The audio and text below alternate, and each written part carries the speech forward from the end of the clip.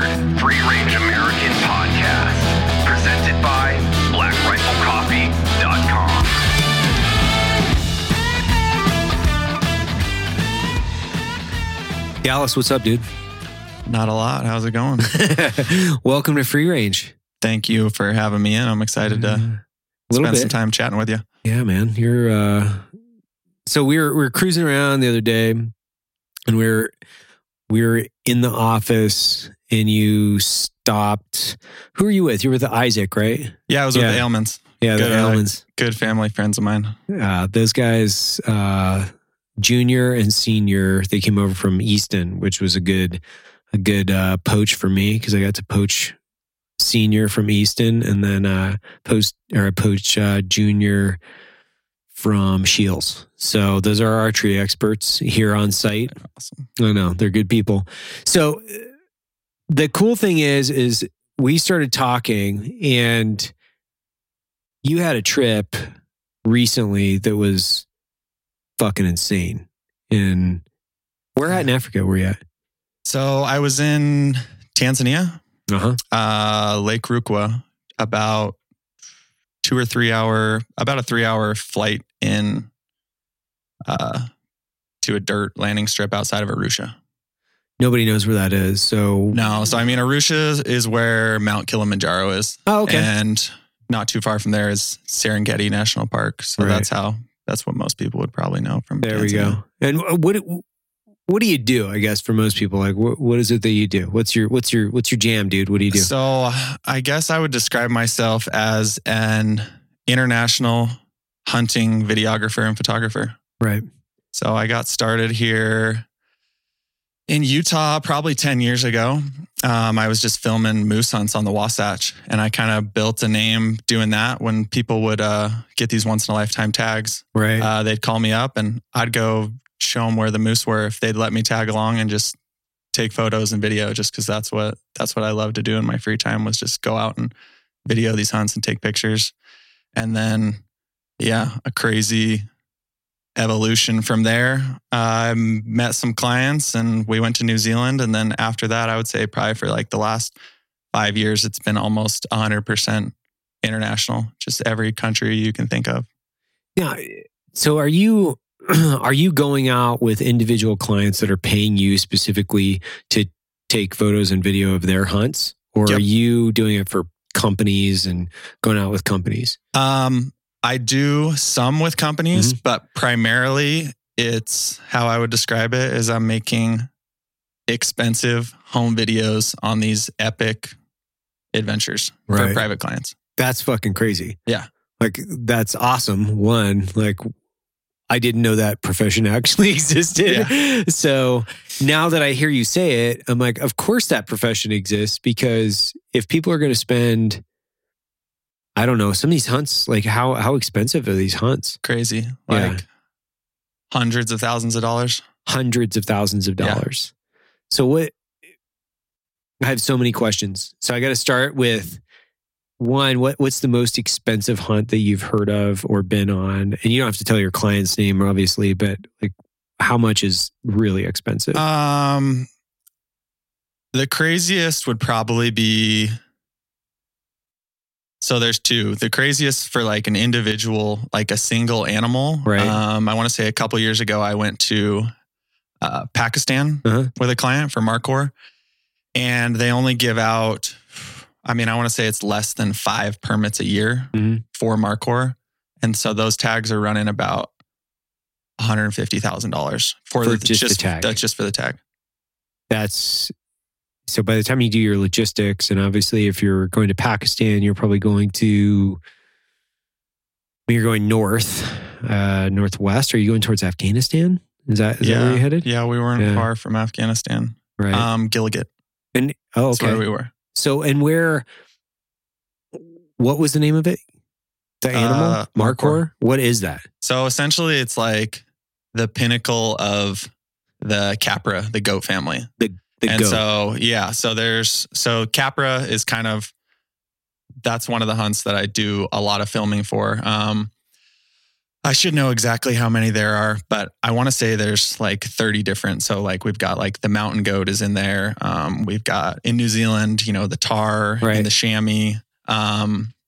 As far as the ibex go, there's tons of ibex. You know, there's 4 different ibex in Spain, and then there's the ibex in Tajikistan, and there's Bezoar ibex in Turkey and all over. And so a lot of these guys it's not, I mean, some of them I would say are, you know what I mean, collectors, but I mean, all the people that I hunt with, they're more of a collector of like adventures. And that's what this is. Like they've hunted all these different countries for all these different species and different mountain ranges and different destinations and places. And so this was, usually this is the last one on the list that most people don't get to tick that box just because the barrier to entry is so crazy. I mean, there's only a handful of tags available a year, and there's a large list of people who want those tags. And so supply and demand, you know what I mean? The price. Yeah, I can't even imagine, because I've heard of tags going for obscene amounts of money, you know, at different auctions, like governor's tags and things like that, obviously. And I'm relatively new to the entire hunting world. So I don't quite understand the whole thing and how it works, but I do understand supply and demand. So I do really understand that.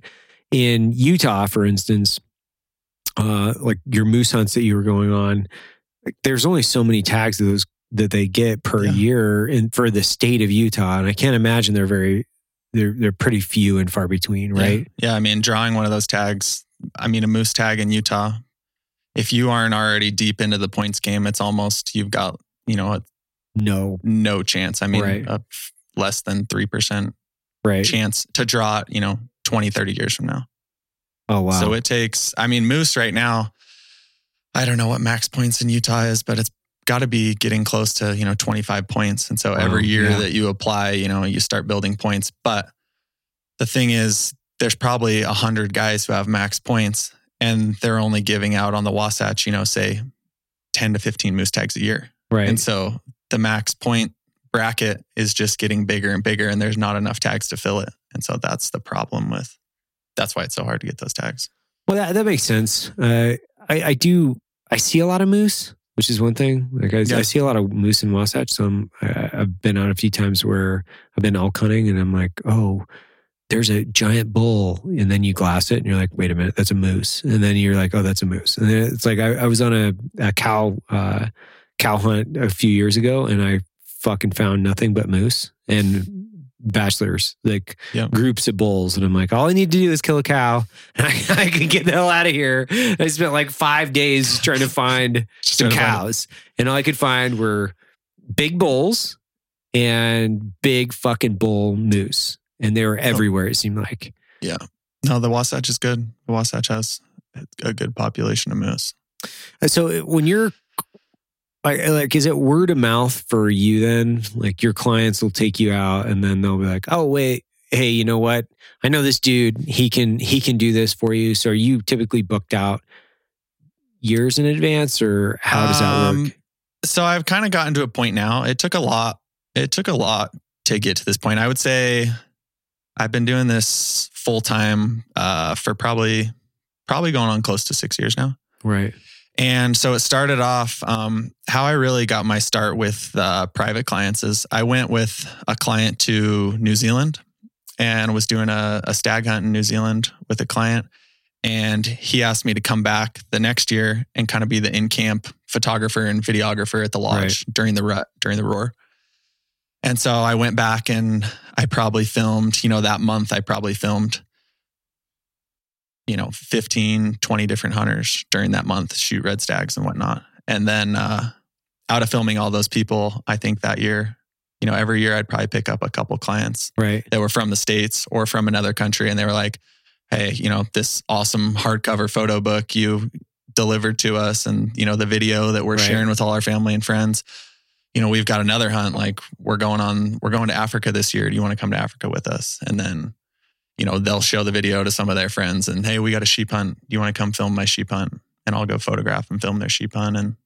And so now it's kind of gotten to a point where, you know, I have, you know, let's say 20 clients that'll kind of hit me up, but I would say I've probably got like 10 core clients that at the beginning of every year, they'll kind of just shoot me their schedule and the big trips they have. And just kind of, they're all my clients now are all just really close friends of mine. So it's just like, hey, these are the hunts I got this year.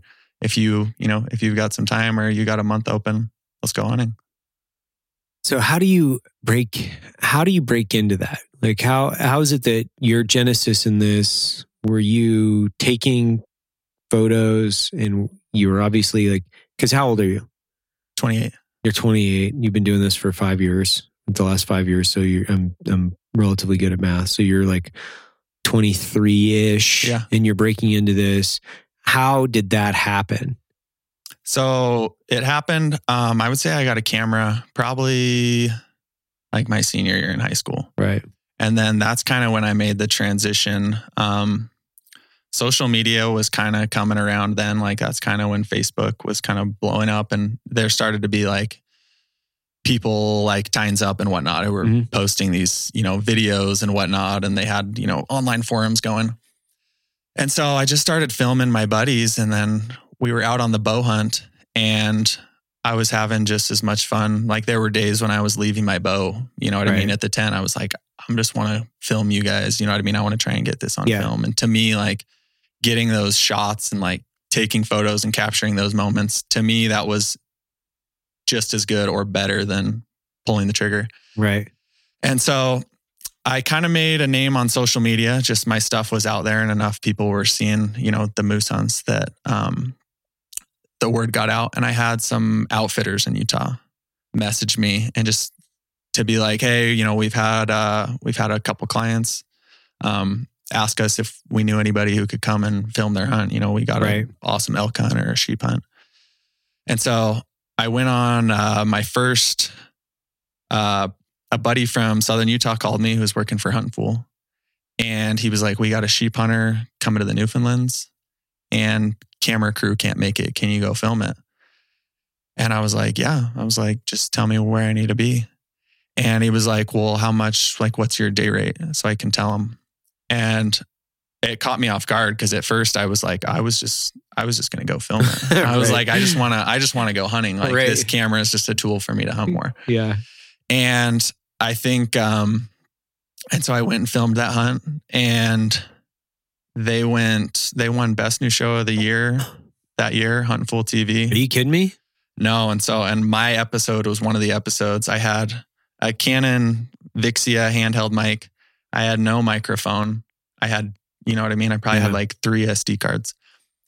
And so ended up holding the tripod up in the air with my camera, like extended over his shoulder, shooting off a cliff. And he smokes this ram at like 30 yards and rolls it. And the footage is epic. And so that night I drove all the way back to town. I think I went to Best Buy and bought like $100 mic to come back and do like voiceovers and like interviews and stuff like that.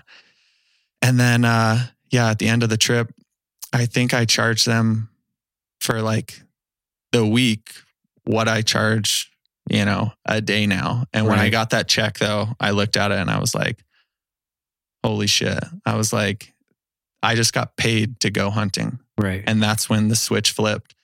And I was like, I'm going to make this happen. And I mean, I've never went to film school. Like it's all just kind of self-taught, but I just had that drive like in that moment where I was like, there's an opportunity here that if I just like keep pushing and like keep putting out good content, like I could get paid to hunt. Like I've always seen, you see it like all these people on TV and whatnot. And I've always heard, like it's hard. Like there's not like these people are grinding it out. Like it's not what you think it's going to be. But I was like, I think this is a way to where I can just like create in this like pure form and just like go on these adventures and really like capture these moments to where I would say 95% of the time I'm more excited than the hunter. Almost always, like in the moment, like I just get absolutely fired up behind the camera. Like usually I'm shaking worse than anyone. And it's still, still every single hunt, it's the same thing. And it doesn't matter if,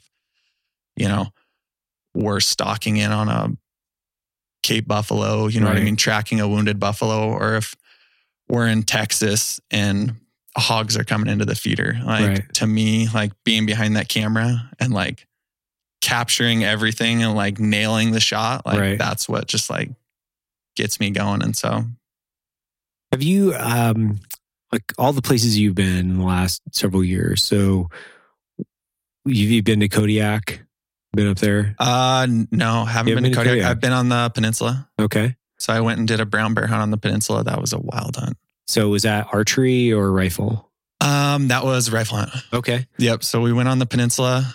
Yeah, crazy trip. I'd never hunted big bears before. Yeah. Like I'd seen grizzly bears and stuff like that. But man, what a wild trip. Because you pretty much, I mean, on that hunt, I think we were on a spring hunt. Weather was crazy. So you're flying in. So you got to go into like, would you fly into Anchorage and then come down from Anchorage, or did you go through like Juneau? Anchorage, maybe Juneau, Yeah. and then Cold Bay. Okay. And then from Cold Bay, then we flew in Right. on a Super Cub. On a Super Cub? Landed on the beach. Nice. Yeah. Yeah, and that was gnarly. I mean, it was a 14-day hunt. I think we were there 18 days because of weather. Right. And we saw 75 or 80 bears. Are you fucking kidding and me? never got a shot. What? And so this is the How crazy. is that possible? This is the crazy thing that people say I would say we legitimately had one opportunity, is because you can't. Have you hunted brown bears? No, I'm going in May. That's what I'm asking. Gnarly. Okay. So yeah, that's I think when we were there, whenever the season is. I don't know. I go on so many hunts and there's always a season. Right. Like any month of the year, week of the year, like I can tell you somewhere where there's something you can go hunt. Right. Yeah. So we fly in, and then it's crazy because you pitch your tent, you know what I mean? Somewhere where you can kind of get like a windbreak or whatnot. And then usually the guides knows where the best glassing knob is to where you can see the most amount of country, and you just usually pretty close to your tent. Ours, we had two spots. One was like a half mile away, maybe. And then one was like 50 yards from the tent. Right. And you just get there and you just dig yourself a hole and throw up your tripod and spotting scope, and you just glass all day. You just sit there and bullshit and glass and drink coffee all day, every day. And you see these bears, but the thing is, you see them and you're like, let's go chase that bear. But these bears are so big, and I don't know what their stride is, but like, as the guide would say, he said, they have to come to you. Like you may, like if they're 45ing towards you, right, maybe you can try and intercept them, but you said, but you have to get in front of the bear. If you're behind the bear, you will never, by the time you get to where they were, they'll be another half mile away, and they're looking for sows. Right. And so they're on the move. It's not like they're stopping. They're just walking all the time. And out of, 70, 80 bears, we never had one come towards us. They were always going away for us. We never had one. I mean, when we'd see them on the beach, they'd be going the opposite direction. There were maybe 2 or 3 times when we tried to cut one off and ambush it, and they were on a sow and just gone. You know what I mean? You see them over a hill and you're like, all right, let's get over that hill, and then we'll make another plan. You get over that hill and they're a mile away. Right. And so one morning we were having breakfast, and the tent was kind of cracked open to like let some of the steam roll out of the tent. And the guide looks out, and there's probably close to a 10-foot bear, like 75 yards away, coming towards us on the beach. Guns in the other tent. And by the time we bail out of the tent, he grabs a gun and jacks around in. The bear was running over this embankment that was kind of our wind blocker of the tent. At maybe like 100 yards. This bear's kind of, I mean, it looks like it's moving in slow motion because it's so big. And we sprinted up to the top of the hill. And I feel like we could see like a half mile, like we could see a long ways in every direction. Gone. Never saw the bear again. And so that was our one in 18 days. Yeah. That was our one opportunity. But I mean, we're seeing bears all day, every day. It doesn't really make sense when I say it. It's like, how did you see 80 bears and not get one? But that was the one time we had a bear under 100 yards. Right. Yeah. I've heard this like from several people where, depending, right? So weather dependent, size dependent. So maybe it's too small. Obviously, there's never a too big, I don't think. Not that I'm aware of. But I've heard it can be very finicky. And there's a lot of bolos out there, guys that have gone up that have come back with 0 bears. Yeah. Things definitely, a few things have to fall into place. And when they do, I mean, I think that bear can, you know what I mean, come right into your lap and you can get a close shot. But from where we were in the big country, and also you're kind of in that tundra ground, which people don't understand walking on that.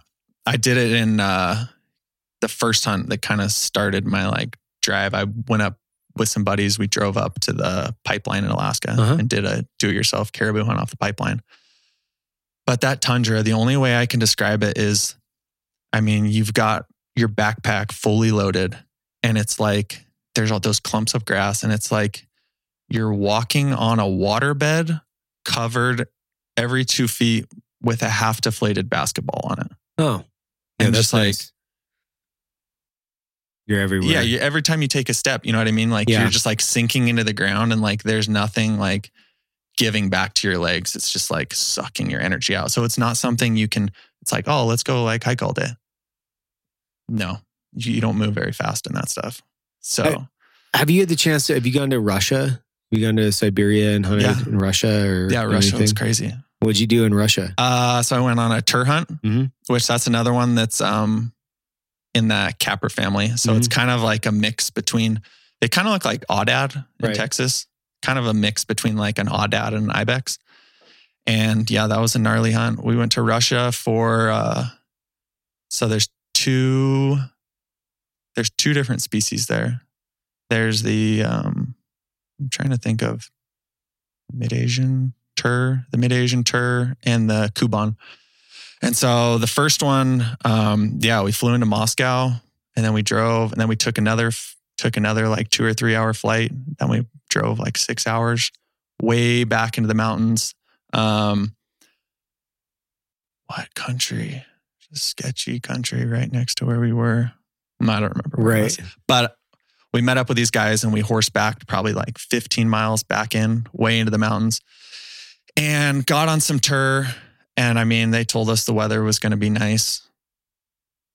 Woke up morning 2 to fully ground, iced over 8 inches of snow. But the mountain we came up was so steep that we couldn't, it was too sketchy to get the horses out. In the snow, it was way too icy. And so the next day we had to call it and it melted just enough. But as we were going down the hill, the horses were just falling and sliding down this hill. They'd slide 50, 75 yards because the snow was building up in their horseshoes. So it was almost like the horses were walking on platforms. They'd have 8 inches of 8-inch snowballs under their feet. And so we'd have rocks and sticks and horses are already wild. I'm all for horses. And it's awesome when you have a 80-pound backpack and you can just throw it on a horse and they carry all your gear and your duffel bag and your tent and food and everything. But dang, in these Asian countries that I'm in, horses probably scare me the most. Yeah. When you see, you know what I mean? A saddle roll under one of these things and they start going it's not like you're on a flat, soft ground. You're on the side of a mountain in the rocks, in the ice. And so, yeah, we led the horses down that mountain. It probably took, a stressful and just drains your energy when you're just yanking on reins and they're ripping on your shoulders. And my bag, when my horse fell, it ripped I just had one of those heavy duty, Cordura, you know what I mean? Duffel bags, shredded there was a nail sticking out of the ghetto saddle. I think the outfitter probably built and just ripped my bag and my clothes are all over the hillside. So that was gnarly. So we didn't get a Kuban. Then we drove another 8 hours to another area. First day we did probably the biggest hike that I've ever done. I think we climbed, 5,000 or 6,000 feet, just steep all day and got up into the top bowl where they were expecting the tur to be. And there were 2, Russian grizzly bears right in the bowl that we were trying to find these turn. And so the guide was like, oh, well, it's not going to be any tur here. We got these freaking huge grizzly bears. And I was like, damn. And so that was a long, like 14, 15 hour day. Right. And so I was like, well, are we coming back up here tomorrow? Because this sucked. And they're like, yeah. And I was like, let's just melt this snow and ride it out. Like, I do not want to go down. And they're like, no, we're going to go. They're like, we got to go back down. It's like, get down back to camp at like midnight. And they're like, all right, well, we'll get you up at like 4, do it again in the morning. It's like, damn. And they just freaking light up a cigarette and just roll to the top. And a lot of times they'll have their pack on and then they'll throw the client's pack on their back as well. A lot of times. Yeah. And they're not drinking water either. No, nothing. Right? No water, like just like cigarettes, coffee, and cheese. Yeah. And a lot of them are even overweight and just goats. Like, it doesn't matter in these Asian countries. Like, these guys are next level. Like, they're mountain goats. Right. And so the next day, we kind of moved down further, glassed from the road, found a big tur. Didn't hike nearly as far, but probably like a 4-hour hike up the mountain. And this tur was bedded like up on this like spine cliff. And we were watching it. And there was kind of like an avalanche chute right in front of us. And so we couldn't, when we were right on the pine tree line. And my buddy, he's an awesome shot. And he's like, we're not getting any closer. So he's like, maybe I'll just try and post up here. He's like, let me try and like build a rock solid rest and just try and when he stands up, just shoot him in his bed, like way up on this cliff. And so we're setting up. And next thing I know, I like look back up to get my camera on and it's gone. And we're like, what the, like literally we just got here. It was just sitting there chewing on some grass. And next thing we know, it's in the chute and the thing feeds down to like 200 yards right in the middle of the avalanche chute and he smokes it. Just like big, gnarly, heavy base. And they got those big like C-shaped horns. Yeah. So that was cool. That was a cool hunt. And so you've hunted like Siberia and Alaska, and obviously you've probably been to BC. Mm-hmm. Yeah, I love BC. And what all have you hunted up there? I shot a really nice mountain goat in BC. That was cool. Kant's outfitter buddy of mine that I'd filmed with him for a while, he had a cancellation come up. Mm-hmm. So he called me last minute. And so I went up there in November, which was cool because most of the goats you see, guys are shooting them in the summer, like August, September. But I mean, in November, these things, it's like a woolly mammoth, like super long, like the cape, they look so much bigger and the hair is just like, and so it was hard because we didn't have enough daylight. We'd glass these goats up, but there wasn't enough daylight to get to them. You know, a lot of them be like 8-hour hike up just these icy chutes. And so, we finally found one the last day that was in a decent spot, but the fog was rolling in heavy in the mornings. So we got up there. I could see him on this cliff. And then right as I was trying to get set up to shoot, like 100 yards close, the fog rolled in and he vanished. And so we had a buddy down at the bottom of the mountain that was kind of hand signaling us. And we just kind of sat it out. And I was like, maybe we just go in there. Like, we know he's with these nannies, just like right on top of him. I was like, it's going to be like bow range. And so we're sitting there and all of a sudden the fog clears and my buddy, I can see him just like waving his arms like crazy. And we look and this goat comes out and stands right on the edge of this cliff, like 90 yards.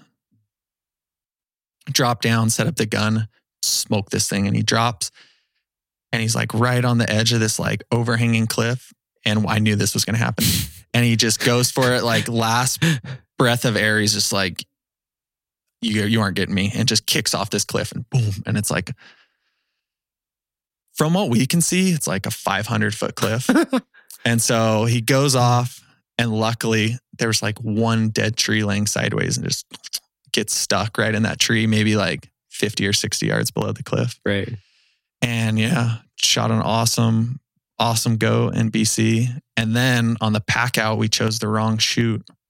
And so we walked like way down the mountain, down this chute, and we picked the wrong chute. We should have gone one more over and we got to this cliff. And so, I mean, it was either go back up in the dark, which was going to be terrible. My headlamp dies right there. So now I have no light. And this guide, Ryan Berard. He's a crazy bastard. He's got all this paracord. And so he's like, let's go. He's like, let's just lower ourselves off this cliff. With paracord? And so he ties it. Well, he has me tie it on this tree. And the whole time I'm just like, oh my gosh. I'm like, this knot is like, so I just do like 50 knots. I'm like, this is like our lifeline. And so we lower down the packs first and we looped them in a way that we could release them. And so now our packs are off the cliff. Right. And we're sitting there and he's like, I hope there's not another cliff below this because we can't see. It's dark. Right. I mean, we have no idea. And he's like, but we're committed now. Like once the pack hit, he's like, all right, we're committed. And so he climbs down at first, sketchy, just like icy, rocky, probably like 20 feet. So he goes off, then I go off. And then we start making our way down. And then we hit another one. And I'm like, dude, this is not looking good. Like if we come to like 100-foot cliff, like we're not going off it. We're stuck and it is cold. And so we make it off that next one. And then luckily we found a route out and got off with the goat. And it was a crazy. With paracord. Yeah, with paracord. Yeah. Which leads me into the story that you were telling me, which I think is really, it's super gnarly. First, you had a rifle blow up on you, right? Yep. And so give us the background and the story of this rifle. So you're in Tanzania, right? Yep. And what were you using? Like, what were you hunting? What were you doing?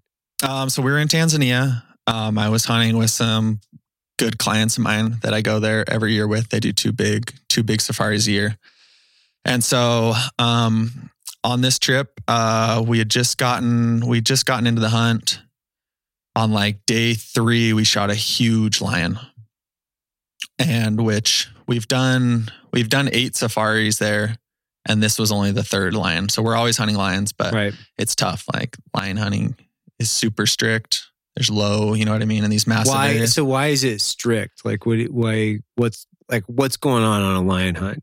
Lions they have this reputation built around them. Obviously, you know what I mean? They're a cat and that's what people latch onto. Right. And so they've just gotten really strict with the amount of cats being taken.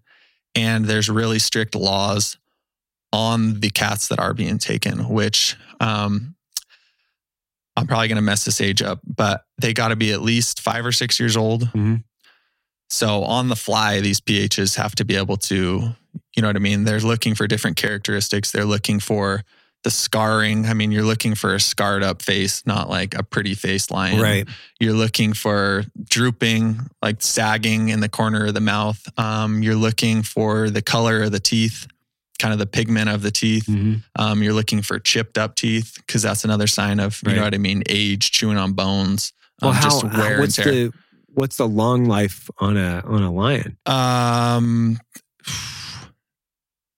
Kind of like a lot of animals, I would say. I mean, they live a hard, rough life. So is it like 10 years? Yeah, like 10 years would be old. That'd be like ancient lion. Right. But I think there's kind of like a 2 or 3 strike rule. So after you shoot the lion, you got to pull teeth and do DNA samples and send those in to be tested. Mm-hmm. And so they age all the lions. And so if you're an outfitter, I think you get 2 strikes on the lion. But also if it's underage, they'll take the lion. And I think it's, a $10,000 or $15,000 fine for the outfitter. Got it. And so it's managed. It's heavily managed these days. You know what I mean? With the specifics on, it's got to be obviously a male lion. It's got to be an old lion, and it can't be with a pride. Right. Because if you shoot the pride male, then another male is going to come in, kill all the females and cubs. Really? Well, not the females. It's going to come in and kill the cubs. So the females are going to heat. Got it. Because he wants to spread his genetics. That's interesting. So you kill a big male and he's got, 5 or 6 cubs. Then you got another male coming in and he's going to kill all the cubs. So it's actually detrimental to the lion population. So. Well, are there a lot of lions when you go out there? Are you seeing a lot of lions and then aging them? Is it easy to find them, or are you? No, I mean, it depends. So we hunted a couple different areas, but in a lot of the areas, no, it's tough. And it kind of, It also depends on the outfit that I'm hunting with. They spend a lot of money on anti-poaching. So they've got like year-round anti-poaching crews going around, keeping, and that's one of the reasons why Tanzania is so expensive, because it's one of the last like wild places in Africa. And it's expensive because they've got to, pay for their own anti-poaching, whether that's, having helicopters come in and having 3 or 4 crews on land cruisers, just patrolling the area, keeping people out. Because when people come in, or encroachment from, the local village, they start bringing cattle in and whatnot, and lions start whacking cattle or people, then they put out poison. And not only does it poison the lions, but it poisons the leopards and the vultures and the jackals. And so it's just kind of got like a chain reaction. But the area we were hunting is good. It's getting better. They got that area back about 5 years ago.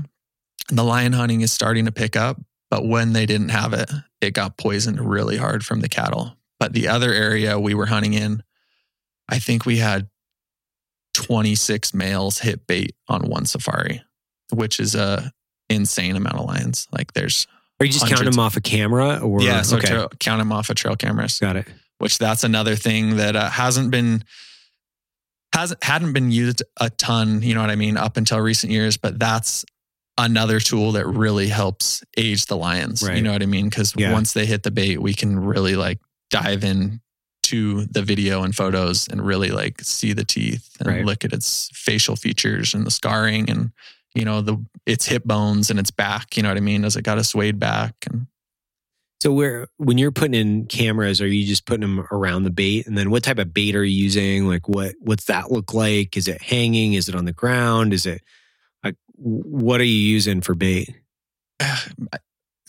It's interesting to me, these questions you're asking, because these would be things like 5 years ago, I wouldn't have had any clue. But I've almost spent, I think, a year of my life in Tanzania. Wow. And so for bait, for the most part, it kind of depends on what you're hunting. Like if we're lion hunting, in different areas of the concession, like so some of these, so these areas that we're hunting, they're essentially like game reserves, but they're dedicated. The government owns them. So the outfitter does not own them. There's kind of like a long-term. You have a license to hunt there. It's kind of a long-term like lease agreement.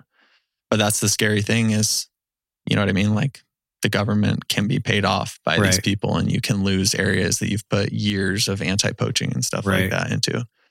So it kind of depends where we are and what we're hunting. So like if we're down by the lake, if we're down by Lake Rukwa, there's certain game that, you know what I mean, the lion are targeting down there. Like for lion, I would say buffalo. Buffalo is one of the best. And zebra. Zebra is kind of like the secret weapon. Like they love that meat. It's just a really like fatty meat that they love. And if we're up top for leopards and whatnot, there's different areas where like there will be a lot of hartebeest. So when we find a big cat track in there, we know they're mostly targeting hartebeest. There's other places where there's a lot of impala. So we know they're hitting that. And then there's some strategy to where we'll kind of mix it up, where we'll put something and they'll hit one thing. But then like when we really want to bring one in, sometimes we'll drop the bait and put it on the ground, because once we drop it, once we know that they're hitting and coming in consistent, you can't hunt at night in Tanzania. That's illegal. So you've got to get them to come in the daytime. So sometimes we'll like go in early before the evening sit and just like we'll drop the buffalo and put the carcass on the ground, because when it's on the ground, they know that the hyenas and stuff are going to come in and they don't want anything on that kill. Like the lion will claim it as its own. And so he'll come in just to keep an eye on the bait and to fight the hyenas off. And so that's one way, like we'll drop it onto the ground because then he'll come in to protect it and he'll get vocal and start roaring and whatnot, letting everything know that like this is his kill. Got it. Whereas when a leopard comes in, leopards are just the opposite. You'll never hear them calling or making any noise on the bait. You know what I mean? Because they don't want to they don't want to attract any attention. don't want to fight. They don't want to call anything Right. is. Whereas a lion will just get vocal and be like, this is my bait. Like if you Right. come in, we're going to fight. So are you killing the animals then for bait? So do you go out and kill the buffalo and then, put it out as bait, or is it something that's already pre-existing with the hunters? Nope. So that's kind of one thing that makes these like old school safaris, like that's kind of what I would describe we're doing. Like the old school safari, like how they used to do it. So we're going out and everything we're shooting is what we're eating. Mhm. So the only meat we have out there is the game we're shooting. So we're having, awesome wild game meals Right. every single day. And then there's a portion of the meat. Obviously we can't eat all the meat. Right. And then there's a portion of the meat that we're using for baiting. So like obviously like the chest cavity, you know what I Right. mean? And if we're eating, the hindquarters, you know what I mean? If we're eating the front quarters, then we'll hang a couple of the hindquarters for bait and stuff like that. Well, so you're killing the zebra, the buffalo, or whatever it is. And what are you using? Are you killing them with bow? Are you killing them with rifle? Or are you killing them with combination? So Tanzania, you can get special permits to use a bow there, Yeah. but for the most part, it's all rifle. Got it. And we're hunting so much dangerous game that it can be bow hunted and you can apply for a permit, you know what I mean? And get an archery permit. But for the most part, we're using big caliber. For some of the plains game, maybe we'll have like 300 around, but for the most part, like 317, 375, 416, and then the PH has usually got 500 nitro, 577s. Got it. And so you're going out and the zebras, for instance, you're eating the zebra. So you're going to have like zebra steaks and back straps and how is that? Like, is it good? It's awesome. Is it awesome? Yeah, it's awesome. And funny thing, we actually I was in Texas last week at I host these with my buddy, these like field to plate classes where we have people come in and hunt, and then we do butchering courses, and all the cooking is like wild game. Right. And then I film it all and document the hunts and all the meat processing and cooking and whatnot. But we had zebra. It's Texas. They shot a zebra in camp, and we had zebra burgers, and everyone was blown away. It's good. Yeah, they were awesome. And so does it taste the same in Africa as it does out here? Is because obviously some of these guys are going to be eating on the feeders and things like that. In Texas, I would imagine they're going to taste a little bit different. A little bit different. Yeah, but but pretty it's about similar. the same. Yeah. That's fucking cool. So like the buffalo, for instance, when you shoot a zebra, I would imagine is a lot like any animal that I've shot out here, like an elk or something like that. Like it's fairly easy. Bullets go through it relatively easily. Is that like, are these just gnarly tough animals? Oh my gosh. They're so tough. Right. You keep shooting until they hit. Until They're done. Right. And you always have one ready in the chamber. Like I've seen so many of these buffalo that it's just motionless, dead on the ground. And you walk up and before you can even blink, they're on their feet, like head down. Are you kidding me? Yeah. I shot a badass old broomed off, like fully like polished boss, like polished slick broken off on this side and busted off on the other side. And so he was in this swamp. And so what I have is my client got me a 10-day baiting license. Okay. So like on my license, I had like 2 buffalo, and then I'll have, impala, hartebeest, a zebra, a warthog, stuff like that. And so when we're all out, like my client will be out with one car and a PH, and his wife usually I'm with one of the two. And so I'll kind of bounce back and forth between the two of them. But then some days they're doing other stuff. And so I'll go out with another car. Got it. Just because we're hunting this concession that's hundreds and hundreds of miles squared. I mean, so it's hundreds of miles square. Yeah, I don't even think I've seen the whole area, and I've been there for almost a year, just like massive areas. And so we just drive all day, just driving, and the trackers on the back are spotting game, and we're targeting different things, and we're checking bait sites. And like, it's a huge process. Right. Like there's so many like moving parts going on. And so I was out looking for a buffalo to get some bait. And so this was the first one. I'll get into the second one in a second.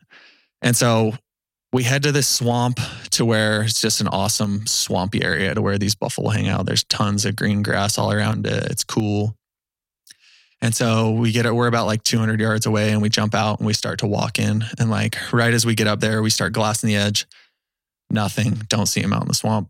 And then the PH spots a buffalo up in the trees just moving in. He's like, they're going to be in the swamp. And so we had a bad wind. So we kind of backed out, circled around him, got all the way up to the swamp. And I would say we saw maybe like 2 or 3 buffalo. And when we got up to the edge, there were like 12 buffalo in the swamp, all Duggar boys, big bulls. And so we make our way up, and they've kind of got their head down. And so we sneak in, and he throws right when we get to the edge of the swamp, he throws the shooting sticks up, and there's like 2 buffalo, maybe like 45, 50 yards away. I would say a few more at, 75, 80 yards, a couple more at 100, 120. They were all kind of just spread out along the edge. And so there was one with its head down. And so at this point I was using the 378.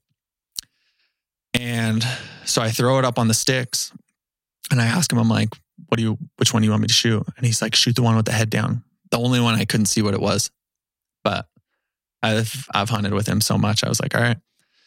And I was like, and the 2 closer ones kind of busted us, and they kind of had their head up, like looking around, like they knew something was up. Probably had like 5 more seconds before they were going to blow. And he goes, it was facing straight away. And he's like, can you put one just like right at the top of its tailbone, right in its back? And I was like, yeah, things that happened pretty quick. So I wasn't like too jonesed up in this moment. Right. And so I put one right where he tells me, and just boom, buckle its back end, and it just like goes straight down in the swamp.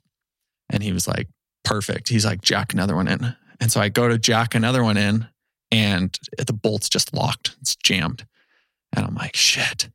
And as I'm doing that, I can see the bull like starting to regain his composure, and he's like back up on his front legs, and all of a sudden like his back legs start working again, and he gets up, and I'm like, oh my gosh. And so the PH he's got a 375 in his hand, right. And then the tracker behind him is holding the 577. And so he hands me the 375. As it's running away, boom, hit it, put another one in him, boom, put another one in him. And he's probably like 100 yards now, and he just like falls kind of like right at the edge, maybe like 10 yards into the swamp, just like buried. And so we run over there, and I grab the other gun back, and I'm trying to get this bolt open. And he's like, all right, we need to get ready. And so I go up on this tree, and I'm smashing this bolt handle on the tree, trying to get this thing to open, and it won't open. And Lauren's got the 577. And so now we're probably like 10 yards from this bull. And I'm like, this thing's not going to open. And I just shot all the rounds out of the 375. And no sooner is I'm like, this thing's not going to open. Bull is on his feet, head down, coming full on for Lauren. And so Lauren gets up on the 577. And man, you can't really like describe like the composure and like the situations that these PHs right. are in. And I mean, I would say it was probably like 2 seconds that it covered the distance in mud that's 3 feet deep, head down. And they just wait until that bead, I would almost say they wait until there's no way they can miss. Right. And so when that buffalo is like right on the end of their gun, it puts a 700 grain bullet just right through its skull, down, boom, skids in the mud, maybe like 3 feet away from him, and just opens a gun. You know what I mean? Like keeps the gun on it, obviously, for like 10 seconds. Yeah. All right, it's done. Opens it, throws another shell in, and he's down. Just calm, cool, collected. So yeah, buffalo hunting's wild. And even then, after he put one right in its skull, you know what I mean, and dropped it, he's like still watching it. Just like still waiting. Like, what's that meat like on a buffalo? Like, is it good? Is it bad? Is it fatty? Is it lean? It's pretty good. I mean, it's definitely not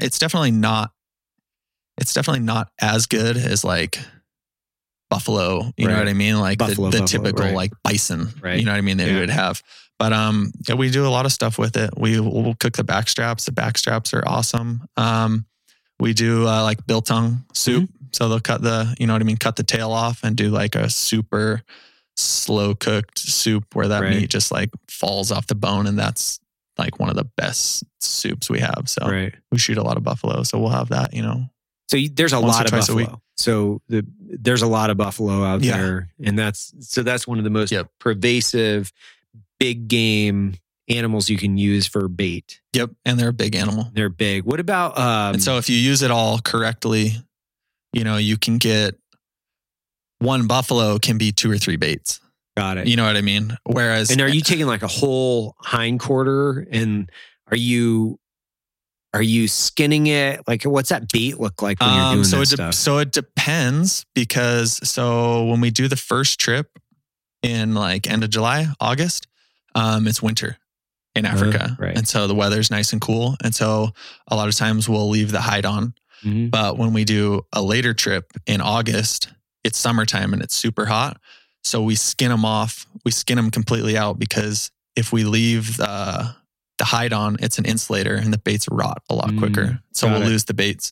Interesting. And so we can get the baits to last, you know, in the summer when we take the hide off, we can get them, you know, to last, you know, a week or 10 days. Got it. Whereas when it's cool, you know, they could be up potentially for, you know, a couple weeks, Right. you know, quite And a then while. Are you hanging? And you touched on it a little bit earlier, but so you hanging this stuff from the tree so the breeze and things like that can Yep. like move it across. Yep. So we'll hang it up in the tree, and there's a specific height that we'll hang them. And a lot of times we'll do like dual baits. Mhm. So we'll have one up high on the tree with a good branch that leopards will feed off. Got it. So they'll get up there and feed off the Mhm. top. And then we'll have one hanging low enough. And a lot of times we'll hang it just so the lion standing up can get the bottom, like, you know, foot of Got that it. hind quarter, Right. just to give them a taste. Right. But don't hang it too low or they'll destroy it like in Right. one night, and they'll be full and then they'll leave. Got it. So you kind of just like tease them.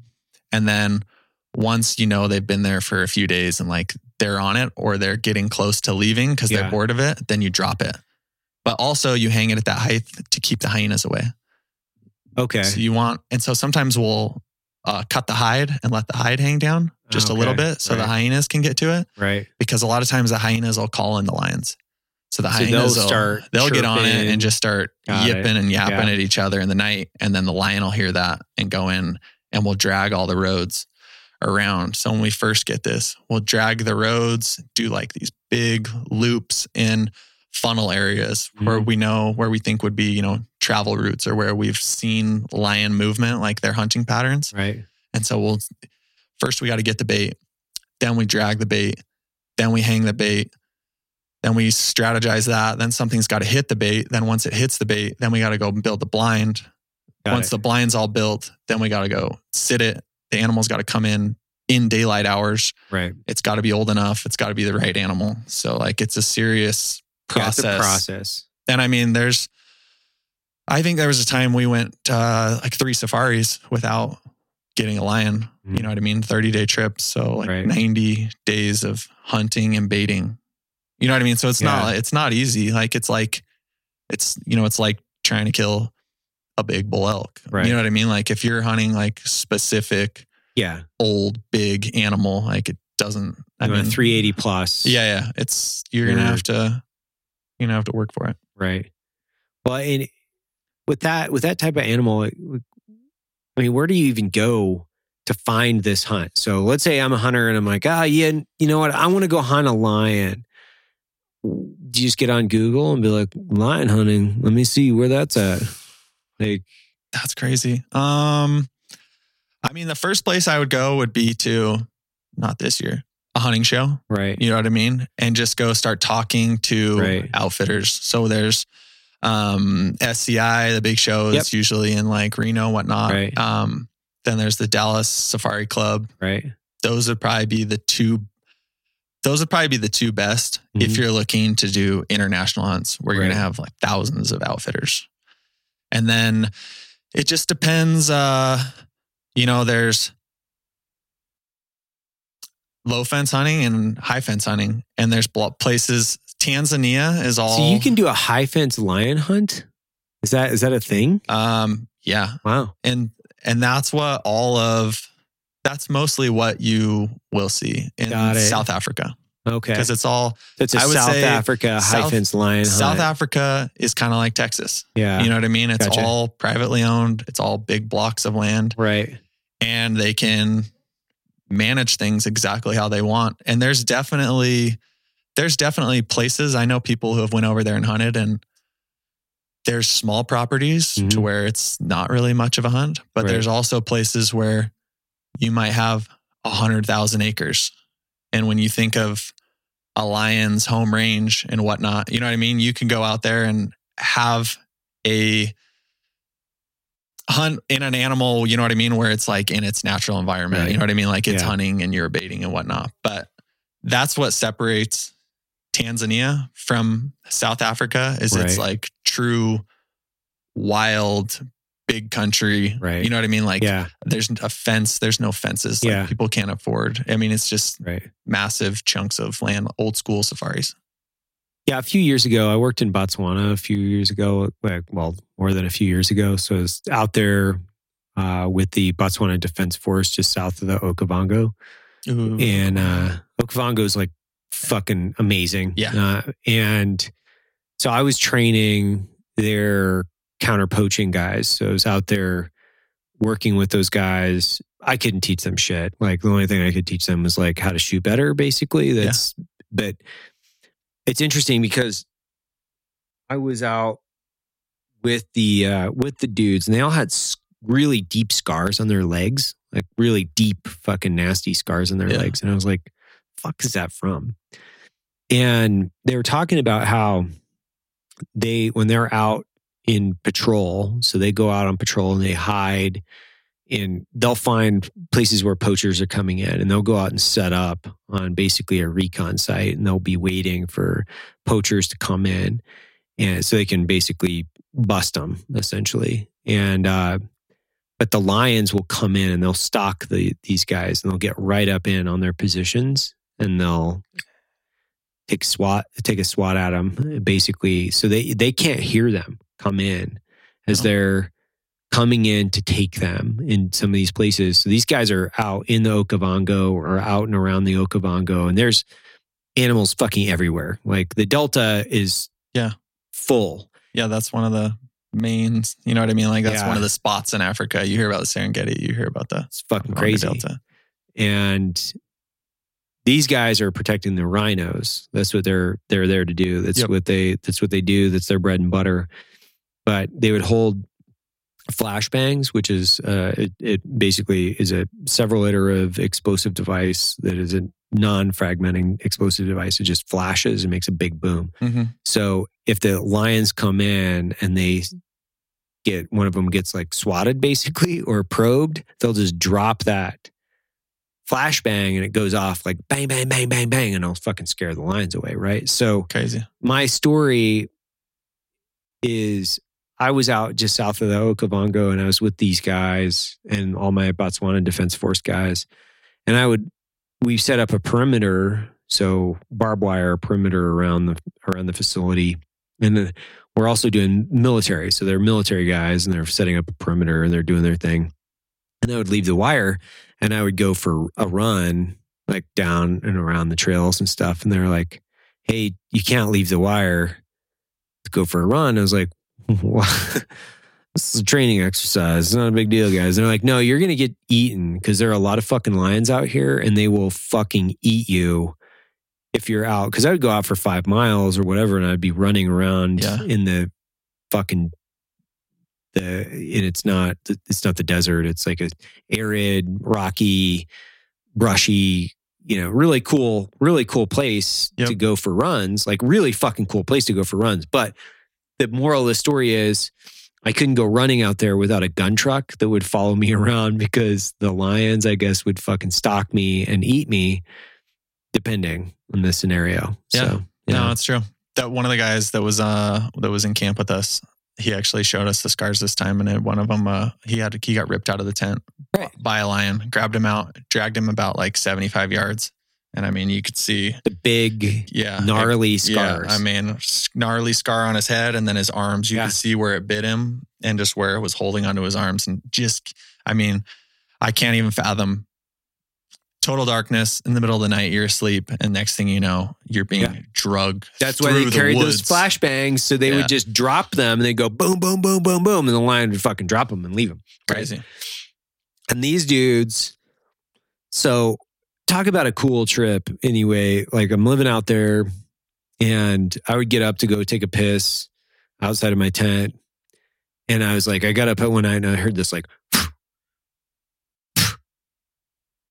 what in the fuck is this? And I take out my headlamp and it's a fucking puff adder. It's like, right? Like a foot and a half away from like my foot as I'm taking a piss and it's making this fucking noise.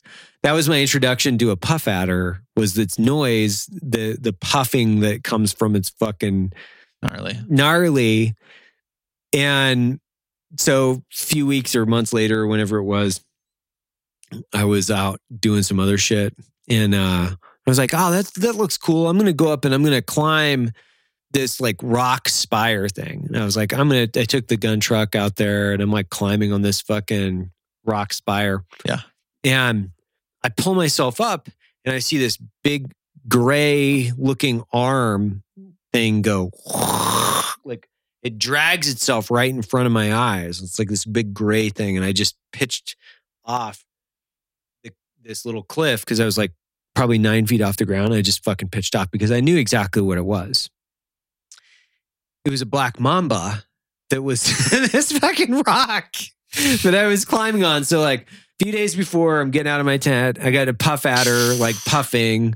I got a black mamba as I'm like climbing. I can't leave the wire because the lions are going to fucking eat me. Yeah. And then I'm driving into camp one night and there's this big fucking snake stretched across the road.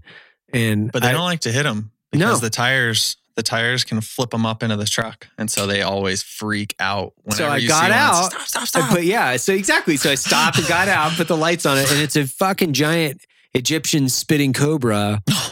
And so like, it's like in one trip, it's like black mamba, puff adders, fucking Egyptian spitting cobras. One night we come out and we had a bunch of little camp dogs because they were like, oh, the camp dogs are great. Don't worry about it, right? And the camp dogs had caught a kudu had got stuck in the barbed wire fence and wrapped itself up all in the barbed wire and was like kicking. And our camp dogs were literally chewing the fuck out of this thing. But we had kudu the next night. Kudu's awesome. Kudu's awesome. Yeah, kudu was awesome. That was the first time that I'd seen a kudu up close.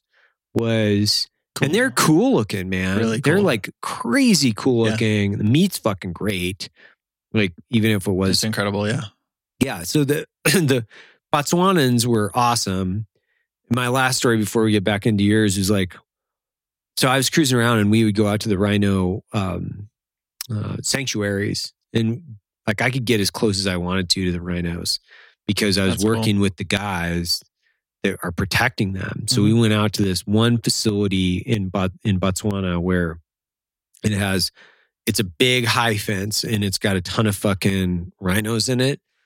And most everybody that goes out there, you can only like look at them through binoculars and things like that. But we drove out and I got like 50 yards from a rhino. But I mean, I had these guys like, all the gun trucks were out there with like belt-fed machine guns. Yeah, they and don't mess around. Like those rhinos are, I mean, they don't even tell most people where they are. They're like, a lot of them are like secret facilities and no one knows. It's like locked down. They're fucking crazy. Like these animals are so, they're like dinosaurs. Yeah. And so for me, like I got 50 yards away from a rhino, just like walking up to it. And then I got another opportunity with another one who's a big pregnant female. And she was just about ready to fucking pop. She was so uncomfortable. Just like laying on the ground. And her belly was so fucking big that there was just no way you could mistake this thing as a pregnant animal. I mean, the rhinos are big either way, right? But she was so big and so uncomfortable. She didn't want to get out of the shade or move or do anything. She just sat there while we were like getting close to her and taking photos and shit. But my experience in Africa was Botswana and Senegal, South Africa. I've been to South Africa a few times, but that working with the Botswanans and being that close to the wildlife, because we could be as close to the wildlife as we wanted to be. We didn't hunt or anything like that because obviously we're just there to protect. Yeah. But it's interesting because I've never, one, safaris are super expensive most of the time. So like it's never really been as an option, but I've been intrigued by like PH, for instance. People typically, they might not even know what that is. What professional hunter, right? So you have to go through this process to become a PH. Yep. Which is typically it's extensive. It takes years. Yeah, from what I understand. Yeah, there's, shooting tests and written tests, and it's a pretty big process. And I think you might have to, renew your license. And you got to have different, I think it's different, you know what I mean? Depending on also where you are in Africa and whatnot. But yeah, depending on the countries and things like that. So getting back into your story you fucked your eye up first, right? Yeah. So what were you shooting when you? So that was the second buffalo. Got it. So we were driving around that morning, and we checked one of the baits. We'd found these 2 lion tracks working this road, and we got out and we followed them on foot for about like 3 miles, just like trying to figure out the direction we were going. And we thought it was these 2 younger males that we'd been seeing for a few years now, but you never really know. And so, so the day before, so we follow these tracks out, we hang this bait kind of close off to the side of one of these dirt roads. And then the next day we were driving around and we checked it maybe like hour and a half, 2 hours before dark. And there's a huge lion on bait, a huge lion and a younger lion. And so we're like, holy crap, we need to get a bait. Like they've almost finished this. Like we hung this buffalo leg high, but it's kind of rotting. Like it's not the greatest bait. And we could see that the lions had been there, you know what I mean? Almost for 2 days now. Right. And they'd eaten about all they could. And so he's like, we need to get a quick buffalo. And so we radioed the other car and we were like, we need bait. Like now, like if we don't get a bait here by tonight, these lions are going to leave tonight. They might come in and mess around for another couple hours, but then they're gone. And so we take off heading back. The PH was like, where do you want to go? And I was like, I think we should head back to the swamp. Like we've seen a ton of buffalo over there. And he's like, I don't think we have enough time before dark. And so we start heading that way. And then we got maybe like 30 minutes left before. And he's like, I don't think we're going to make it to the swamp. And he's like, let's take this other road. He's like, we've seen quite a few buffalo hanging out down in here. And so we're takeoff driving down this other road. We'd maybe gone like 5 minutes. And I look out my window and I can see a bedded bull, like 100 yards, just like laying in the open. And so I've got my gun kind of just like strapped in the front seat. Is this the same one that locked up on you? Yeah. Yeah. And so what we thought we'd figured out is we went back and another PH finally got it open. And his theory was, he's like, how did you put that other shell in there? He's like, did you manually put it in there? Or he's like, did you feed it in? And I was like, I put the first one in there. And he's like, the way I think this gun works, he's like, it's got to feed it in when you manually, he's like, when you put one in the chamber, you know what I mean? And close it, you're kind of like throwing off the system. Got it. And I was like, okay, well, that makes sense. That's what I did. So I'll just put them all in and just make sure I feed them all out of the magazine. And so I see this buffalo. And so right as I'm like, buffalo, he slows down. I just bail out and I just take off running. And so I run maybe like 50 yards kind of to the tree line. And this bull, when he sees the car, he gets up and he starts working his way into the Miambo. And he's like about to go into the trees and he stops. And so I drop down. I drop down on one knee so I can just kind of like get a freehanding rest. Boom. And I shoot and I can hear it hit. I don't know where exactly I hit, but I can hear it hit him hard, like in the chest.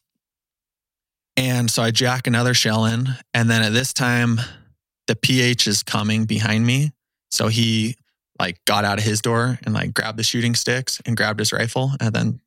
But by the time, he was probably like 20 yards behind me. And so this bull's starting running. He is running to the right. And so I pull the trigger again. And then that's really, it didn't knock me out, but like my ears were ringing and I kind of like fell back. I was already crouched. And so I like kind of fell back onto my arm. And I was a little bit just like dazed and confused. And the next thing I remember is the PH just like looking at me and he was just like, oh my God, dude, like, oh my gosh. Like, and I can just like see him holding his face and like, now he's freaking me out. And I look down and it's just like blood is just like streaming down my face, like my arms. And I still don't even really know what's going on. I'm like, okay, something bad just happened. Like I'm sitting here on the ground. I don't even know if I had looked at the rifle yet. Right. And so he was panicked. And I think, so we had a chopper pilot from South Africa who was with us, and that was his day off. So he can fly for like 6 days and then he's got to take a day off. And so we invited him to come out with us. He was just going to be sitting in camp. And so he's a good friend of ours. We were like, just come hunting with us. Luckily, his last job, he was a medic pilot on Kilimanjaro, flying people off the mountain who got sick or died or whatever. And so he runs up and I looked at him and the PH was in shock. Like I could definitely tell he was in shock. And I looked at him and I was like, am I gonna die? Like I can't see. Right. Yeah, you can't see. I think at this point I had looked at the gun and I could see the stock was completely split from front to back. And so I knew the gun had failed. I wasn't sure what happened, but like the gun exploded. And so I'm like, am I gonna live? And he just started like pouring water on my face, just like washing everything away to kind of see the damage that was done. And he was like, can you see? He's like, can you see out of your, can you see out of your right eye? And I was like, no, I can't. I was like, I don't see anything. And he's like, it's probably just from the blood. He's like, your earlobe looks like it's kind of blown off. And he's like, you've got cuts in your face. He's like, I'm worried about your eye, but he's like, you're going to live. Like, you're going to be fine. Yeah. He's like, it's just, you got head wounds. Head wounds bleed a lot. Like, you'll be okay. Right. And so, yeah. So I think at that point they kind of looked at the gun and, we had the chopper pilot was with us. So helicopter wasn't coming to get me. And we were about 2 hours. We were probably about like 2 hours from camp. And so I kind of like, they wanted to kind of like carry me back to the car, but I was like, I'm fine. And so I like got up and just started walking back over to the car.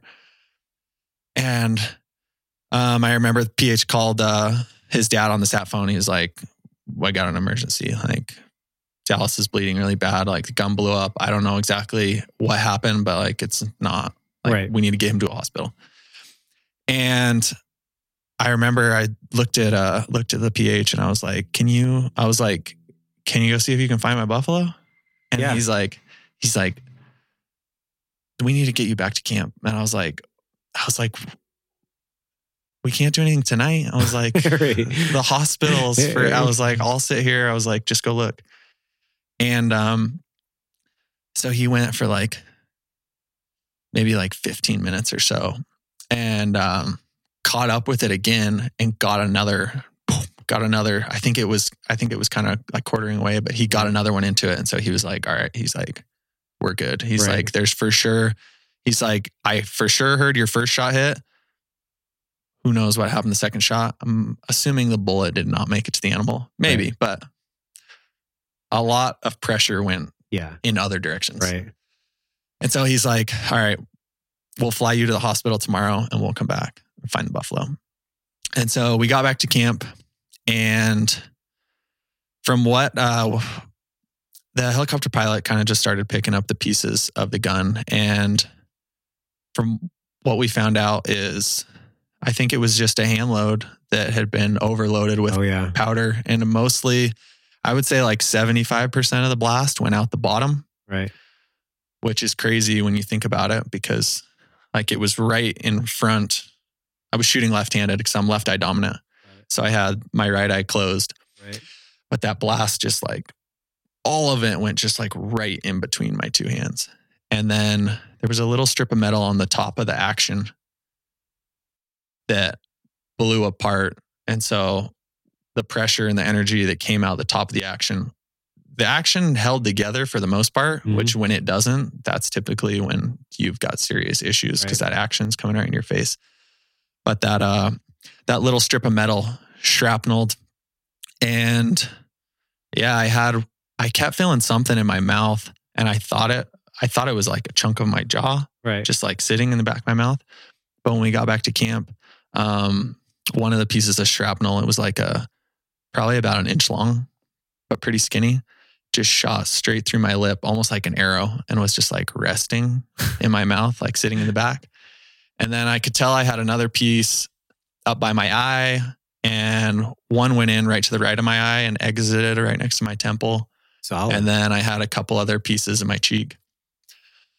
So they cleaned me up. Vision was still a little rough in this eye. Went to a doctor in Tabora. So we flew the chopper like 2 hours away. That was another crazy, just in this little shack of a room, like water coming out of the ceiling, what you would expect. Yeah.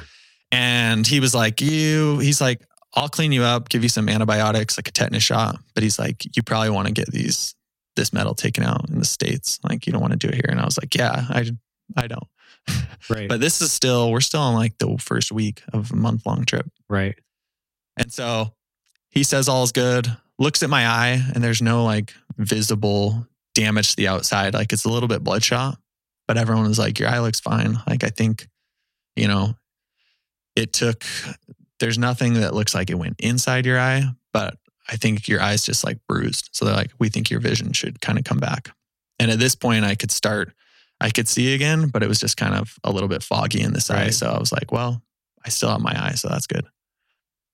And so flash forward to last week, I went to like the 5th specialist about my eye, and they always told me there was a couple from the previous x-rays I'd gotten. They said there was like a piece of metal above my lip and another piece in my cheek, but they didn't think they really needed to be taken out. Right. But I just wanted to get like a proper x-ray here in the States. And so I get it and go to the eye doctor, and he comes in and sits down with kind of like, he's like, all right, we need to talk. And I'm like, okay, like, are we going to take this metal out? And he was like, so you have a really big piece of metal inside the cone of your eye. What? And I'm like, I was like, I've been to like 5 doctors. I was like, since when? Right. He's like, it's always been there. He's like, that piece that the last couple doctors, or the one in Africa and the other one assumed was in your cheek. He's like, I can show you the piece that's in your cheek and your mouth. He's like, you see these little dots? And it's like a pencil dot. Like, it's nothing. You can't even. And then he's like, do you see that piece that's like, looks like the size of like the top of a golf tee? You know what I mean? He's like, that piece, he's like, I don't know how it got there, but he's like, it went like inside the corner of your eye and missed your eyeball, went in between the muscles that are connected to your eye. What? And it's sitting inside the cone of your eye. And you couldn't feel that? Up against the nerve that's running, that takes your vision from your eye to your brain. He's like, the piece of metal is sitting in there, inside the cone. And you couldn't feel that?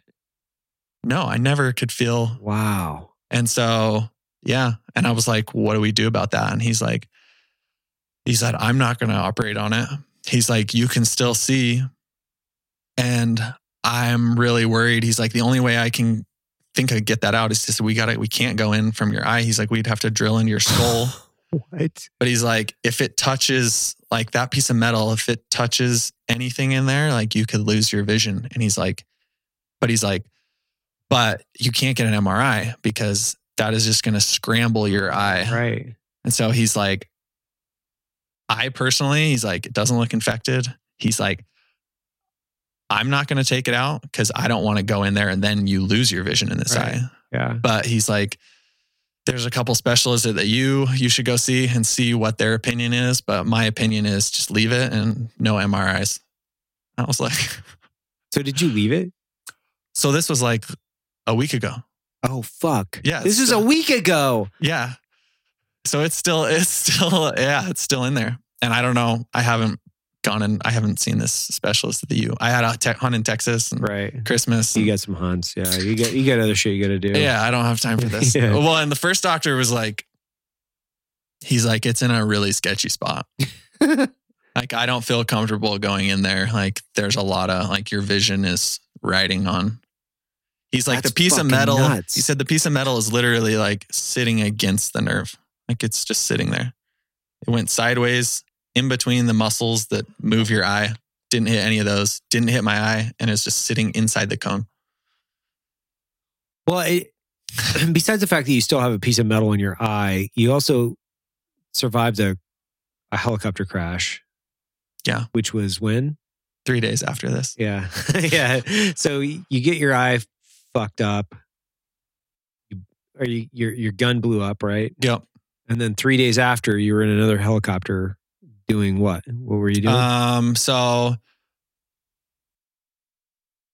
the day after the accident happened, we were actually supposed to be going to a bordering area where we also had permits in. Right. Back where we got the first lion. Mm-hmm. Man, this is a crazy story. And so there are these other 2 lions that they'd been following for a long time. These 2 ancient males, like not pretty lions, like not, nice looking mane, like scroungy, huge body. And these 2 old males had just been killing lionesses and cubs for years. Like they just seen these 2 big tracks and it was all in a similar area. Like a pride would come in and then they would be finding dead cubs and females. Right. And they weren't seeing these lions though. They would just come in and just like wreak havoc and leave. So they're just hanging together doing this. Yeah. So they just go around and just mess with the area. Right. And so the PH's dad called us and he said, we just found 2 dead lionesses and 5 dead cubs.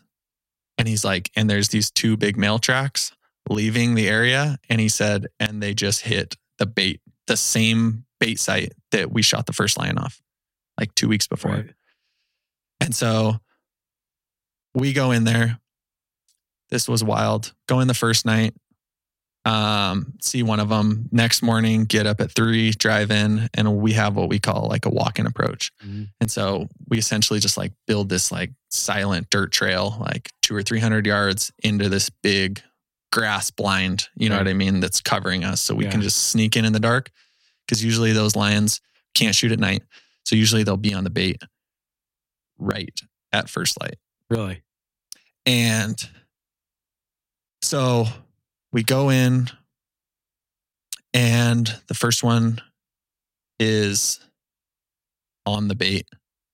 And so we see this lion. PH's dad is going to close the door and he hears something and he looks out the corner and this monster lion like is coming through. It's like 10 yards away, working its way around the back of the blind. So it saw us. It saw us in the dark. It was just like bedded off to the side and saw us coming in, and it was coming like it didn't know what we were. Like we had a good wind, but it was coming in around the side. And so I remember he looked over and he's like, it's coming in the blind. Like, get your gun. And we're like, what? You know what I mean? Like we're setting up, like trying to like, I'm getting the camera set up. And he's like, no, like get the gun. It's coming in the blind. And so his son gets up, looks out, and he's like, holy shit. Like this thing's like 9 yards away, like monster. And so he looks over at our client. He's like, get your gun. He's like, put your gun through the crack of the door. It's just grass. Like, right. He's like, put your gun through the crack in the door and shoot it. And so he puts his gun through the crack in the door and he's like, shoot it. He's like, I can't see it. And like, it was so close that like you're looking over the top of it. Right. And so I'm kind of standing there, but there's no like, we only have like 3 holes in this blind to look through. You know what I mean? Like we want it to be enclosed. Like there's a bait. Like if the lion's not at the bait, we're not going to shoot it. Right. And so all of a sudden, he motions our client. He's like, step outside the door and shoot it. It's like 6 yards away. And so the client steps out the side of the door and I'm kind of inside the blind and I can't really see it. And his dad shoves me out the door. He's like, get out there, and like pushes me out the door with my camera. And as I get out, now the lion like sees both of us and is probably like 6 yards away. And so right as I step out, the lion roars, just, and I'm like, oh, like I'm waiting for it to like hit me, like knock me down. Right. And he's like, shoot, boom. So the client shoots, boom. And I'm just like seeing flashes of the gun going off. And then I like see the lion like 40 yards away, kind of just like walking. And he's like, we missed. Like, he's like, did you hit it? And he's like, I don't know. Like it happened so fast. And he's like, and so we walk out there and like, there's no blood. Oh, fuck. There's no blood anywhere. And it was like, oh my gosh. Like we've put in all this work. And so we look for blood for like 30 minutes. Nothing. Missed him. And it's like, this thing's gone. So we're walking back. The Land Cruiser comes in like 100 yards behind the blind. We're getting into the Land Cruiser and one of the trackers is like, it's like, Simba. Look down and the lion is on the bait.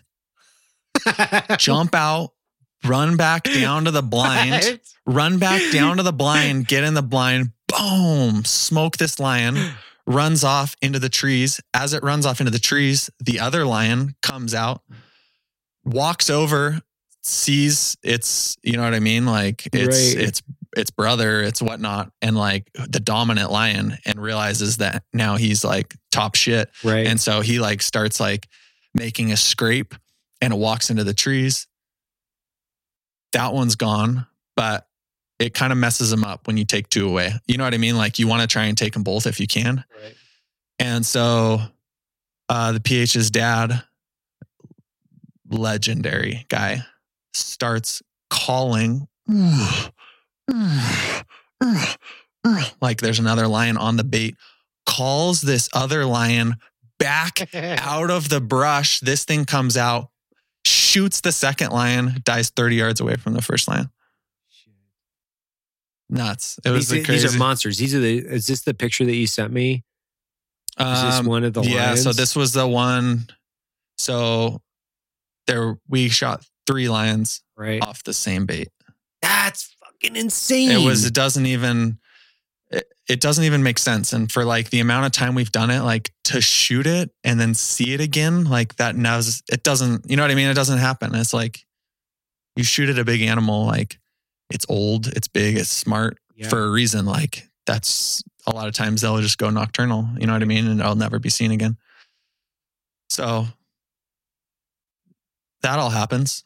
I mean, first we have the first lion, and then we have the gun incident, and then we have the double lion. So it's just like, holy cow. Like this is the craziest trip. We've shot as many lions this trip as we've shot in 7 safaris. So, I mean, it was like, we were just like riding this high, like this never happens. And so go back to camp. And the next day we're just like, all right, well, we've pretty much accomplished like, the last thing we'd want to get is like a giant leopard. Cause this place is like money. Like we'll get like 20 giant leopards on bait every trip. Right. And so we're like, all right, well, let's just like take it easy. Let's go fishing. So like there's some waterfalls. What kind of fishing do you do? So we were just down like there's at the falls, the Rungo River that we hunt like crocs and hippos and everything in. There's this one place where there's this big pool and there's these huge catfish. So there's huge catfish and there's also tigerfish. Oh, nice. Which are not super, none of them were giant, not like some of their other areas. Right. But I mean, they're still rad. And so, yeah, so the PHs, the 2 PHs are kind of, I mean, we're all around, 30 years old. So they're good buddies of mine and their wives were in camp, just kind of hanging out. They flew in to just come down for like a couple weeks because these PHs are usually out in the bush for like, 6 months straight. Right. And so, yeah, and our clients were there. We were all just hanging out, fishing, getting sunburnt. And then it was time to leave. And so we kind of just like split up and the client was like, I kind of want to go just for a little drive tonight, maybe see if we can find some buffalo. And so I was like, all right, I'll go back with you. And then, and his wife, and the chopper pilot and the assistant, I'll go back with you so I can get like camera stuff ready. And then you can come back and pick up the 2 couples after they've like packed up, picnic table and stuff like that.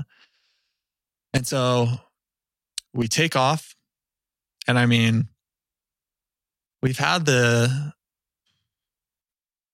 had a chopper, right? Pre-safari. We usually have a chopper that just like, it's such big country that it just helps like with transportation. Like we can move around, and also during the safari, we're also using it for anti-poaching.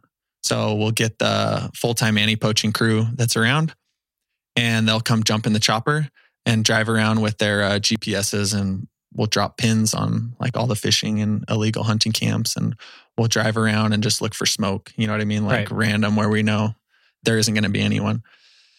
And so we take off from the falls like we've done 1,000 times, and we turn the corner. And as we turn the corner, we're kind of just like, we're going down the river, just kind of gaining altitude, because where we kind of lift up and then we do a bank, and then we usually turn around and then come back over the falls and just kind of follow the Rungwa River back to camp. And so we turn the corner, and this is maybe like 10 seconds into the flight, and we're kind of like just starting to climb, but still we're probably only like maybe 200 feet off the river. And all of a sudden I hear something above us that it was a really crazy noise. It sounded, I would describe it like maybe like a turbo blew up, just like, and so I remember we all kind of like looked up, and I knew it wasn't a good noise, but I definitely didn't think like we just lost the engine. Right. Like that wasn't my first thought. And then right after I heard the noise, all of a sudden I could just like feel the helicopter start like fishtailing, but I could tell that the pilot was like correcting it and like keeping us pretty straight, but I could see that he was kind of fighting it. And so that was probably like another 1.5 seconds. So it had maybe been like 3 seconds after the noise. And next thing I did, I remember looking, I was sitting in the back facing forward, and I remember looking out the windshield, and I could see that maybe we were like 50 feet above the river at this point, and we were coming down fast. And I would say by like second 4, I didn't even have my headset on at this point. Like that's how fast this all happened. I just put my seatbelt on right before we heard the engine. And probably at second 4, it was just close your eyes and just like brace for impact. And then by 5 seconds, we were in the river, and we'd hit, boom, and we'd spun out. And I just remember opening my eyes and like, first off, like looking down at myself, and I was like, okay, I'm alive. Like I can see all my limbs. Right. And then I remember looking over at my client's door. We were kind of up at an angle. So client's wife was across from me. Right. And she was shocked, but like I could see that she was like conscious and good. And we look over, and her husband is in the river, like door ripped off. He's in the water. And so I kicked our door open. We jumped out. I remember grabbing him and dragging him over to the sandbank. So we went straight into the river, which was probably like 3 feet deep in sand, but much better than the 50-foot tall trees that were right on the edge of the river. And so I drug him over to the edge. He had a big cut on his head, but he was talking to me, and I could tell he was in shock, but like he was still pretty conscious. I was like, are you okay? And he was like, yeah, I'm okay. Like I can't see, my glasses are gone and my head's bleeding, but I was looking at his head, and I was like, you'll be okay. Like it's a bad cut, but. And so then I could see there was still screaming in the chopper. And so his client's wife, her back kind of locked up right when like the adrenaline wore off, right when we got on the side. So I laid them down in the sand and then went back over, and I went up to the co-pilot, and I could see the skid on the chopper was snapped off to like a knife's edge. Right. And it was right up against his side. And I was looking at it, and I was like, oh my gosh, like, is this like sitting inside of your body? Yeah. And so I kind of like lifted him up a little, and I could see there was no blood or anything, but he just started screaming. And I instantly knew either his pelvis was broken or his back was broken. And so I was like, all right, I was like, you got to stay here. But he was kind of like halfway, like hanging into the water. And so I ripped out one of the back seats and propped that under him in between the skid and him. And so he was kind of just like resting there. And then I looked over at the pilot and there was no floor where his legs were. The floor and the pedals had been ripped off. They were back and his legs were just kind of like hanging in the water through an empty hole. And his back was locked up. And so he couldn't move, but he was talking to me. I'm like, are you good? And he's like, I'm good. Like my back's messed up, but I'm fine. He's like, please like help make sure everyone else is okay. So I knew the other three were okay, but I was like, we need some help. Like the chopper came from South Africa and there's no planes getting in. You know what I mean? Like it's getting dark. There's no lights on the runway. It's a dirt strip. And the only helicopter in Tanzania is one year that we're in. Yeah. It's crashed in the river. Right. And so I start running back towards the falls because I know everybody's still there. When I got about halfway there, I finally got someone to answer back. And I was just screaming like, we need help, we need help. And so they answered back and I could tell they were starting to come this way. And so I ran back. They got there maybe like 30 minutes later with a sat phone. We'd radioed camp. His dad had come back after the lion hunt with us. My client asked him, will you come and hang out with us for a while? And so he rallied everyone in camp, got like 6 Land Cruisers in like 45 minutes. He said he'd gotten like clothes for everyone, took all the mattresses off the bed for like grab stuff to start building stretchers. And so it probably took them like 2.5 hours to get down to where we were, but you could only get down there with a helicopter. And so then they had to carry all the stuff down. We'd been sitting there for like 3 hours, just like trying to like keep everyone conscious, like keep them cool, like made some makeshift tarps to try and keep the sun off people, getting them water. And so 3 hours later, they got there, started building stretchers, got people that had been laying in the river, got them in some dry clothes.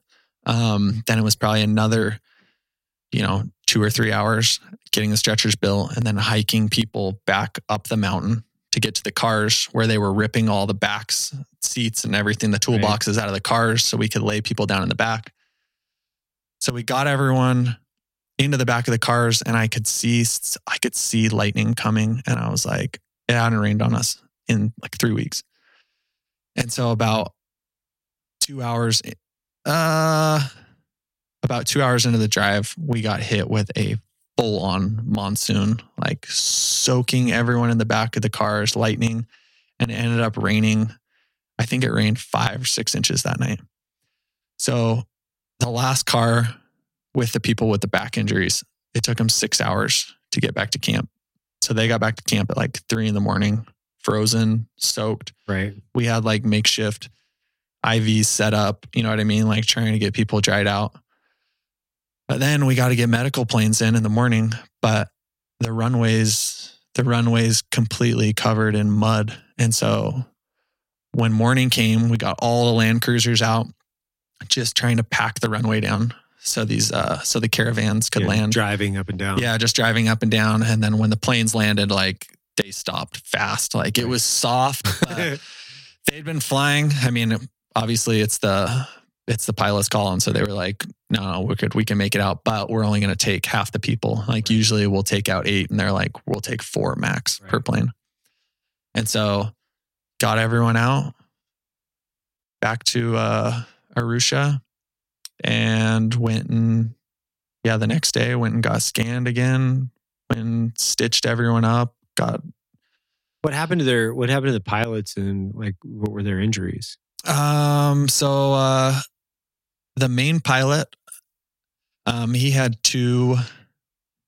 got a small fracture in one of his vertebrae and then just 2 really deep cuts into his knee, like deep through the muscle and tissue and whatnot. But he's doing good.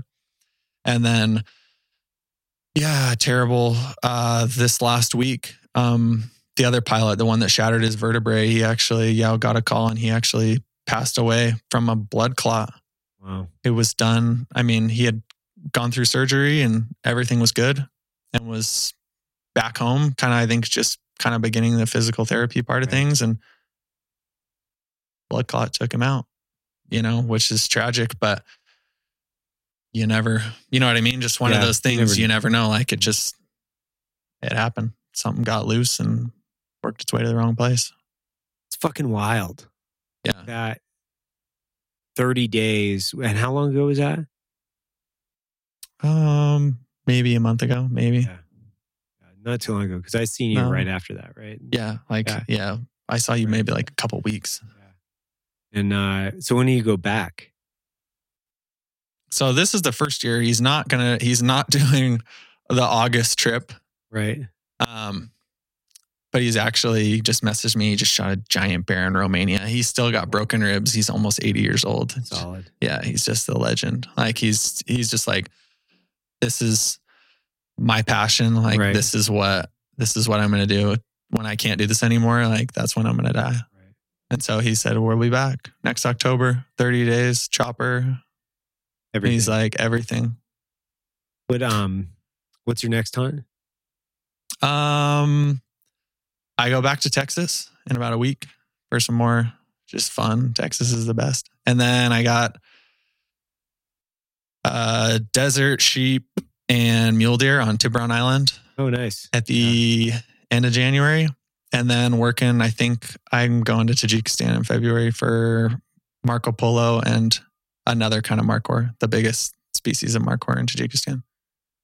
It's fucking badass, dude. Like the story that I wanted to get to, because that's the high point of this episode. Because it was like when I heard that story a few weeks ago, I was like fucking blown away.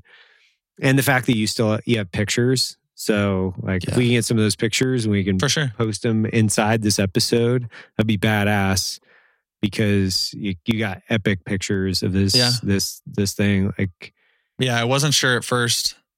Like I had my camera there and I was like, well, first off, the camera I had on me, I found it in the river. I dug it out and it was just like underwater, like 6 inches under the sand, under the water. Like the lens was just completely shattered. But I had another camera in my backpack, which I pulled out. And I wish I would have filmed more. You know what I mean? Like I wish I would have filmed, but at the same time, like when it was all happening, I was like, I don't know if these people are dying. You know what I mean? I was like, I don't want to be the one like walking around. But closer to the end, when I figured out, I was like, all right, everyone seems stable. I got it out and snapped like a few hundred photos just because I was like, which at the end, everyone was like, did you take pictures? And I was like, yeah, I got pictures. Yeah. Well, it's an epic story, man. Like we'll have you back and give us another update on some of your other hunts that you're going to do. Yeah, that'd be awesome. And if you guys check Dallas out on his IG. What's your IG? Dallas Haymeyer. Yeah. So check him out on his IG. Obviously, you can DM him if you have any questions, like for sure. Hunting, photography, video, and stuff like that. And obviously, he's been around, so he's seen a few things. So I'm sure that he would more than happy answer questions. No, definitely. Cool. Thanks, Dallas. Appreciate it, man. Thanks, buddy.